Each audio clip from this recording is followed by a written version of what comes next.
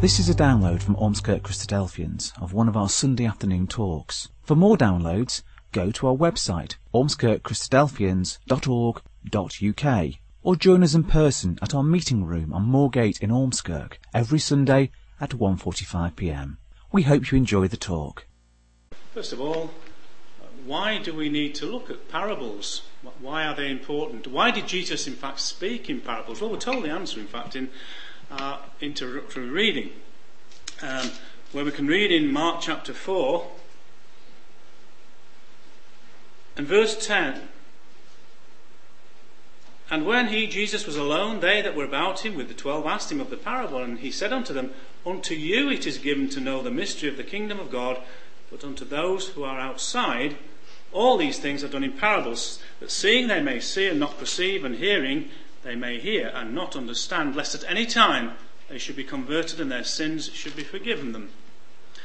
So what Jesus, I think, is saying there is that he spoke to them in stories, in parables, in order that those who perhaps could not be bothered to find out the interpretation were left without, outside, in other words. But those who did care about Jesus' words and his commandments, they would want to dig deeper, like the disciples, like the 12 disciples, would want to dig a little bit deeper to find out what Jesus was talking about. And therefore, it's the same with ourselves. If we just ignore these parables and say, well, they're only stories anyway, and without trying to understand the meaning of them, then we're as bad as those who Jesus says are outsiders. And we don't surely want to be like that. So we're going to look at then the parables, or some parables anyway, in the Gospel of Mark. There aren't that many actually, there are only 7 that I've listed there. Not as many as there are in Matthew and in Luke, in fact. But even so, 7 parables to try and delve into them in any great detail, that is, would take more than the sort of half an hour that I want to spend with you. So, what we're going to do then, I've just got to narrow it down to 2 parables. The first one is the parable of the soils, or the sower, which we've just had read to us. And the second is in Mark chapter 12, and that's the parable of the vineyard owner. And the reason I've chosen those 2 is that they are in some respects very similar in terms of their message. And therefore, it perhaps will make a greater impact on us, hopefully, if we just look at those 2 and rather than diversify and look at all the different other parables that Mark relates to us. Mark, as I think has already been said, John Mark, that is, who wrote the Gospel, is a man of action. He talks about events rather than long discourses. It's thought that it was a reflection of Simon Peter's words, or Simon Peter's recounts of the Lord. And so that's why probably we haven't got too many parables. But those that we have, well, let's look at, first of all, let's look at the sower. We read there that a sower went out to sow his seed, and that seed fell upon different types of ground. The different types of ground we've read are the wayside. The seed was devoured by birds. Some fell among stony places, we can read, and having no root, they withered under the heat of the sun. Some fell among thorns, and the thorns grew up and choked the growing seed. But finally, in the 4th instance, some fell among good ground, and it yielded fruit in abundance. So that's pretty much a summary, I think, of what this parable is about. But what does it all mean? What's Jesus trying to tell us? Well, first of all, I think we need to understand that the key to this parable is that the seed that we see there is the Word of God. And we can read that in verse 14 of this chapter of Mark 4 and verse 14. It just simply says, the sower soweth the word. That being so then, the varying conditions of the ground, of which we've seen, the 4 types of ground, are the various types of human nature into which the seed or the word is sown. There's an exhortation given by the Apostle James, who wrote in his letter, he wrote there, wherefore lay apart all filthiness and overflow of evil, and receive with meekness the implanted word, which is able to save your souls. That's from James chapter 1. We see there, and what James is highlighting to us there, there's a point that he's trying to tell us there. There is no enlightenment James is telling us, from within. Human nature, by its very constitution, is void of good. The Apostle Paul writes this in Romans, I know that in me, that is in my flesh, dwelleth no good thing. And that was his testimony. That which is good must of necessity come from outside, we can see. Just to confirm that, we can see that in a later chapter of Mark, chapter 7. Oh, sorry, I missed that one. That's where we got that initial quote from James, laying all aside filthiness, receive with meekness the implanted word which is able to save your souls. And that's Paul's testimony. I know that in me, that is in my flesh, nothing good dwells. We see in the prophecy of Jeremiah also similar words, the heart is deceitful above all things and desperately wicked. That's talking about what comes from within. And then it's where I wanted to go is Mark chapter 7, where Jesus there, preaching to the people, says, there's nothing that enters a man from outside which can defile him, but the things which come out of him, those are the things that defile the man. What I'm trying to say is here that enlightenment comes from outside, the light of God's word, but evil and anything that defiles comes from within.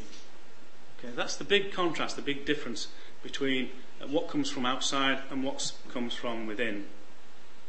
And so we see that, according to James, receiving with meekness the implanted word, we embrace a power that is able to transform our character and save our souls.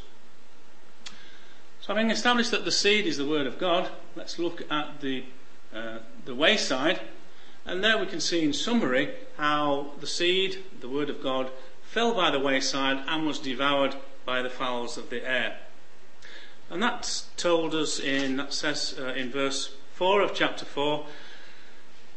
Jesus says, and it came to pass, as he sowed, some fell by the wayside, and the fowls of the air came and devoured it. And there we see Mark chapter 4 and verse 4, those words. This is the seed, we would suggest, that tends to fall on land when the word of God is preached. It's the most obvious place, the most common place where that seed tends to land. That's what Jesus, I think, is saying.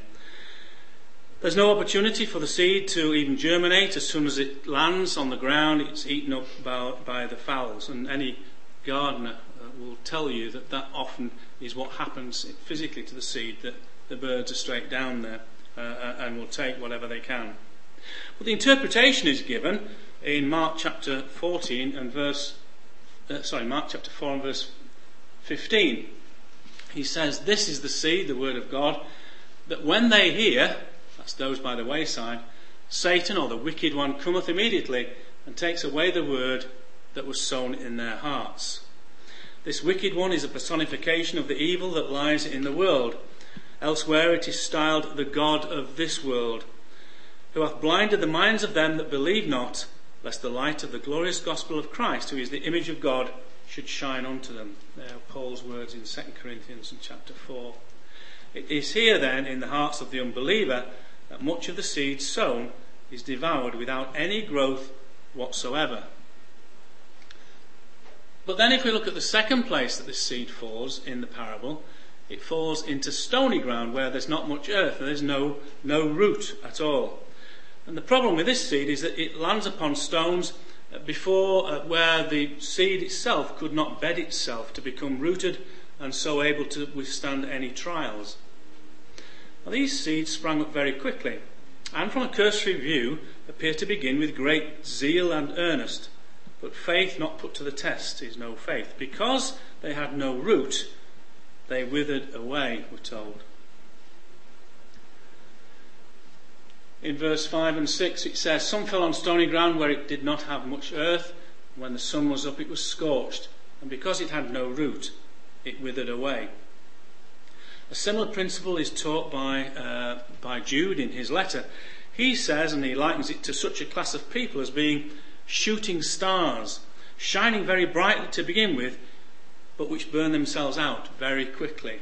And that's similar to this seed that fell on stony ground.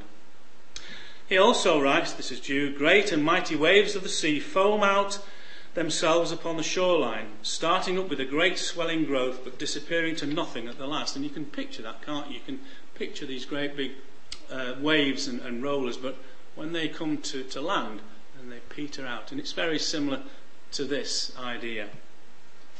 Israel of old was said to have stony hearts.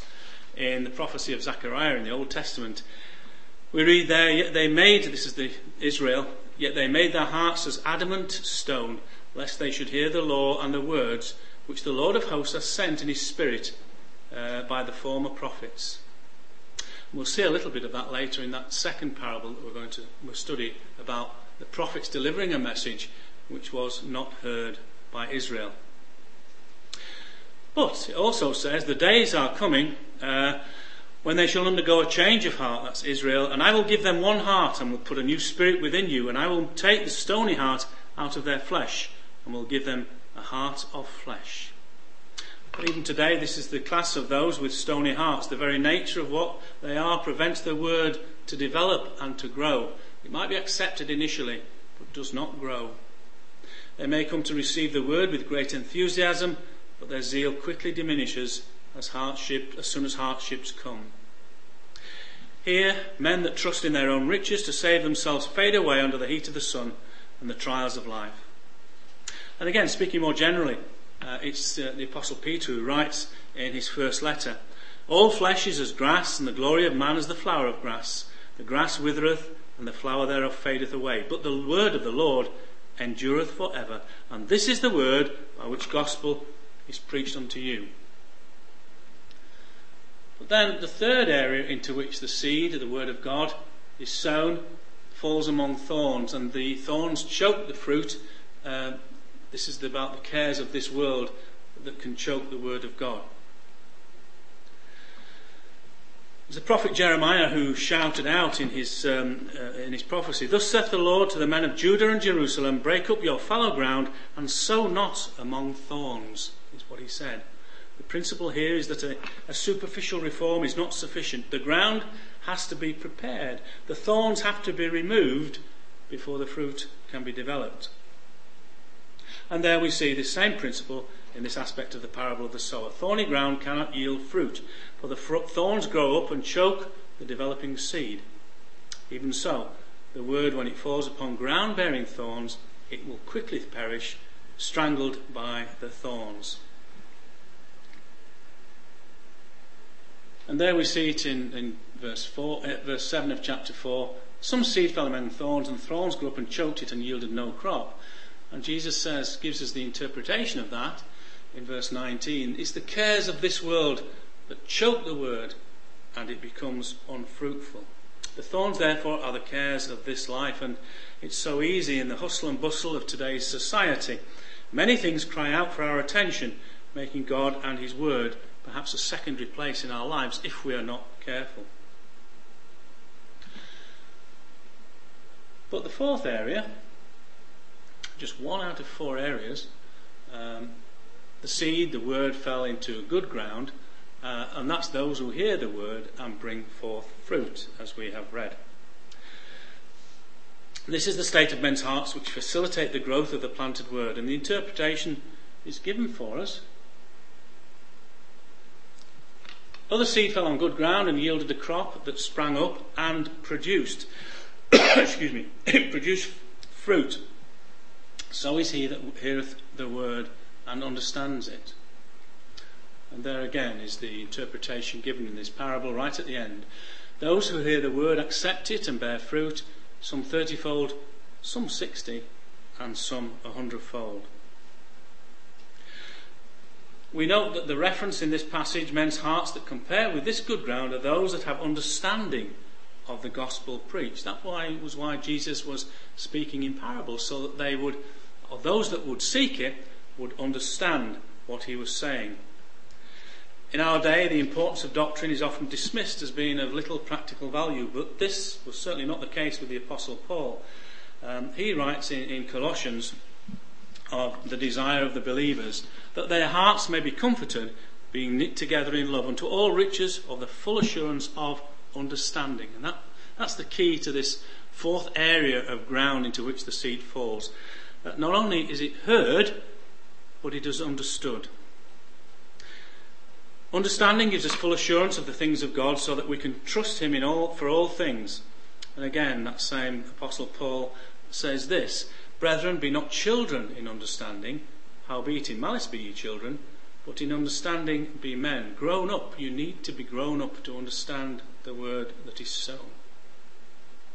A good fertile ground, therefore, is where the seed will grow and flourish. A fertile mind will permit unrestricted growth. But the maintenance of this ground needs diligent work to keep the mind free from the thorns, from the cares of this life, and that's a lifelong struggle. Often this aspect of bearing fruit is dealt with in a sort of woolly sort of way, where without there being any specific definition of what the phrase means. But the scriptures are very clear concerning the Lord's teaching.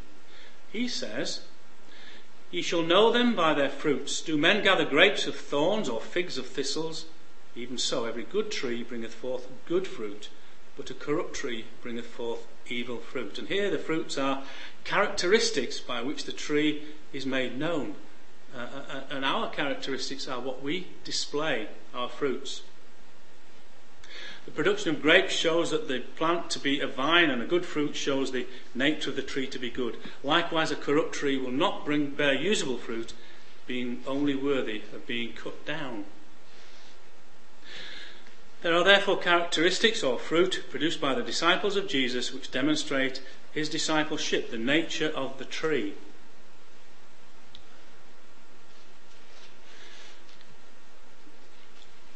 Let's move on quickly and we'll look at the second parable I want to consider.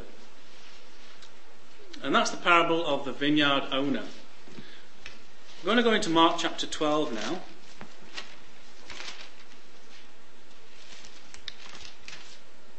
And it's only a short parable, so I'll just read those first 9 verses for us.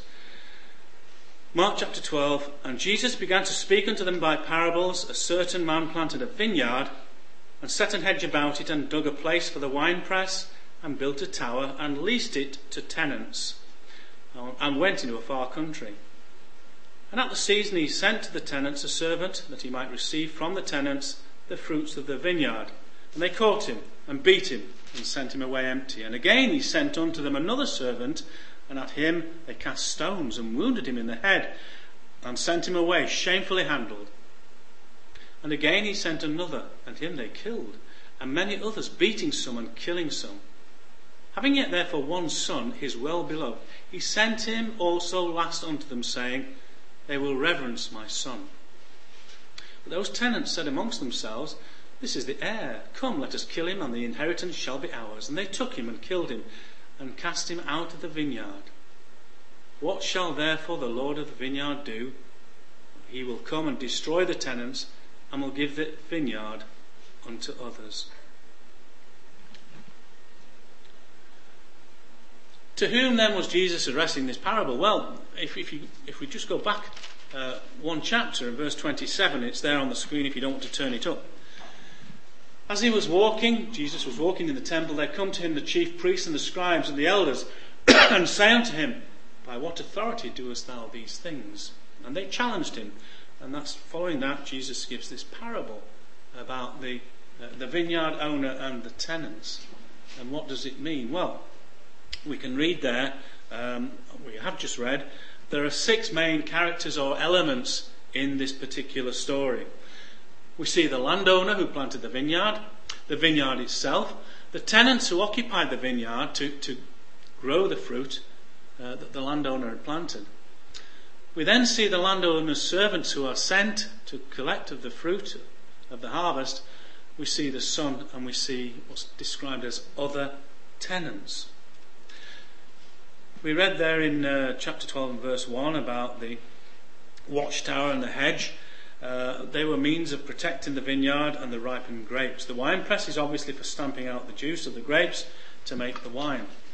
As we said, the landowner here was apparently, as we've read, was apparently away at the time of the harvest and had rented the vineyard to these tenants. It was customary of the times, and the landlord, or the landowner should I say, the landowner could expect some return on his investment in the vineyard. he could expect as much as half of the grapes as payment by the tenants for the use of his land.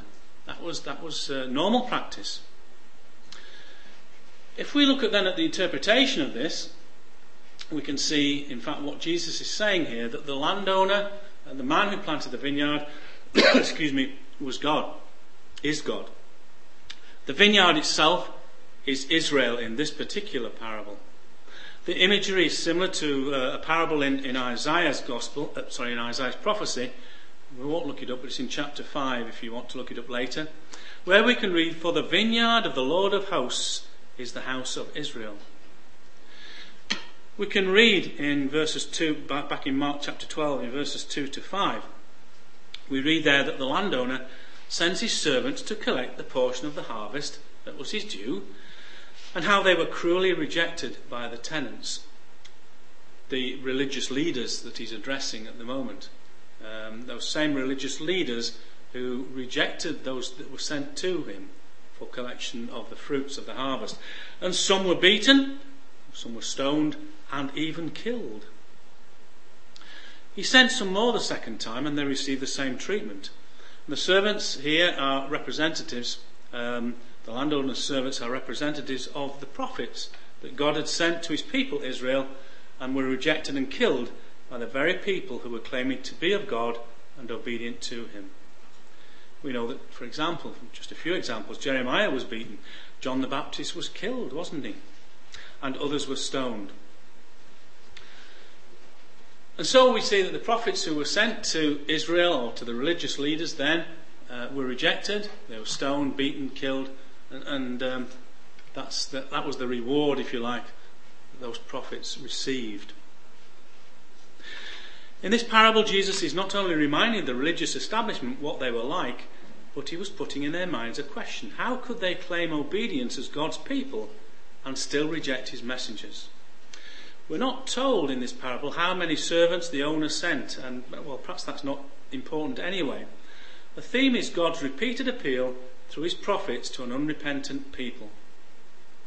In the next few verses in Mark chapter 12, the situation becomes even more critical. The landowner sends his son, and that of course is representative, as we see there, of the Lord Jesus himself.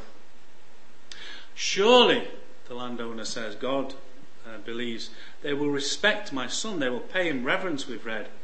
But the tenants see an opportunity here. They believe that if they kill the son, they will then receive his inheritance. The law apparently at that time provided that if there were no heirs, then the property would pass to those in possession, possession being 9/10 of the law. This amounts to a conspiracy to commit murder by the Jewish leadership, and it is obviously prophetic in the sense that Jesus is now telling them what they were going to do to him. The tenants probably thought that the fight for the property was now over, that they would just simply inherit by killing the son, the heir. But it wasn't, because the owner, that's God, will arrive on the scene. And Jesus now asks this question in verse 9 that we've read. What shall therefore the Lord of the vineyard do? That's the Lord God. He will come and destroy the tenants and will give the vineyard unto other tenants. And that represents all nations. What Jesus is doing here is forcing the religious leaders to declare their own miserable fate, condemnation for their blatant disobedience. Up to this point, Jesus has been dealing with the immediate situation of Israel and its past disobedience.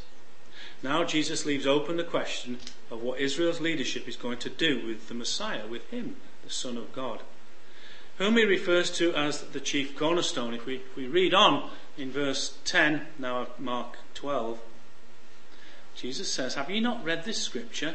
The stone which the builders rejected is become the head of the corner.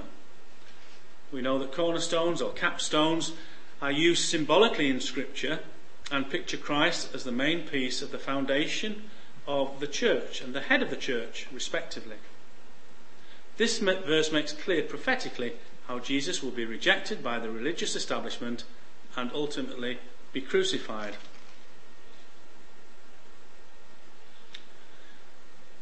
In Psalm 118 we can read there, the stone, that's the Lord Jesus, which the builders refused, is become the head of the corner. And after the Lord's death, Peter would make the same charges against this religious establishment. We can read that, I think, on the next slide.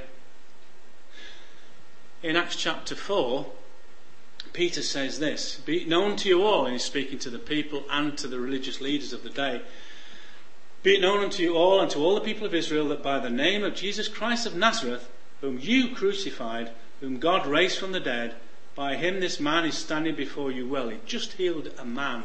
And Peter's saying, it's not my power that's done this. This is the power that's been given me through the Lord Jesus. "This is the stone which was set at naught by you builders, which has become the head of the corner.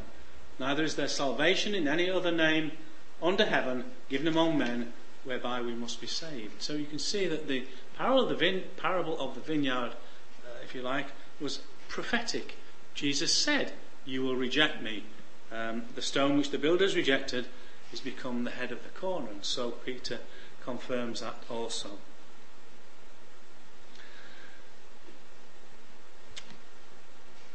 The key to understanding this parable and what it says about the religious leaders is found in Matthew in chapter 21 and verse 43, where Jesus makes their lack of obedience personal. If we just turn to Matthew chapter 21 for a minute, and verse 43, if you want to follow it with me.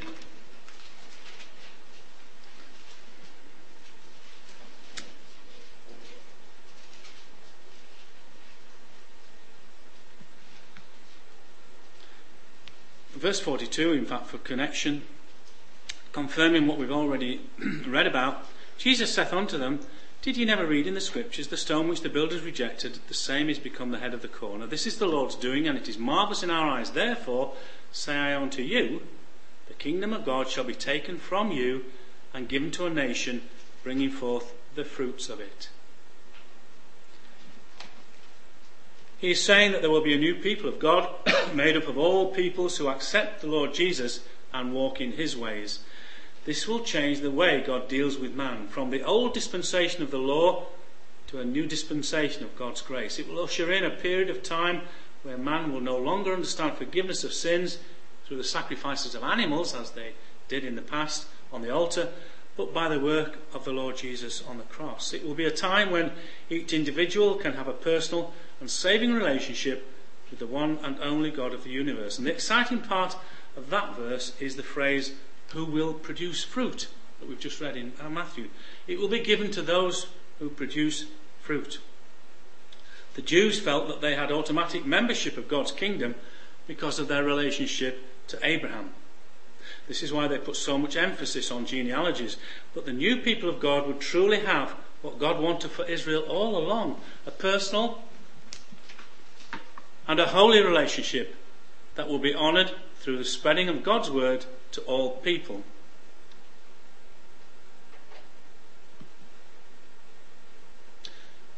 We see there also, if we'd read on in Matthew 21, after Jesus has said the kingdom of God shall be taken from you and given to a nation bringing forth the fruits of it, when the chief priests and Pharisees had heard his parables, they perceived that he spoke of them, and they were quite right. He was directing this parable to them.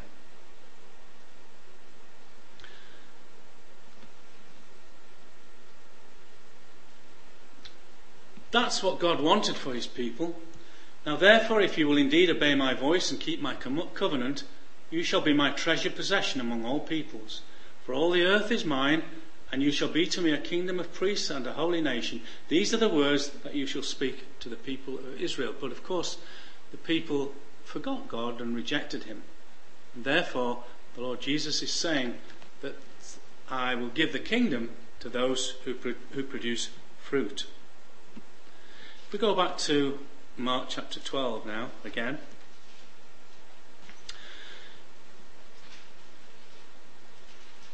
Let's just reiterate verse 10. "Have you not read this scripture? The stone which the builders rejected is become the head of the corner. This was the Lord's doing, and it is marvellous in our eyes." And verse 12. "And they," that's the religious leaders to whom he is addressing, "the ones who had perceived that he was speaking about them, they sought to lay hold on him, but feared the people, for they knew that he had spoken the parable against them, and they left and went their way." And so that verse 12 gives us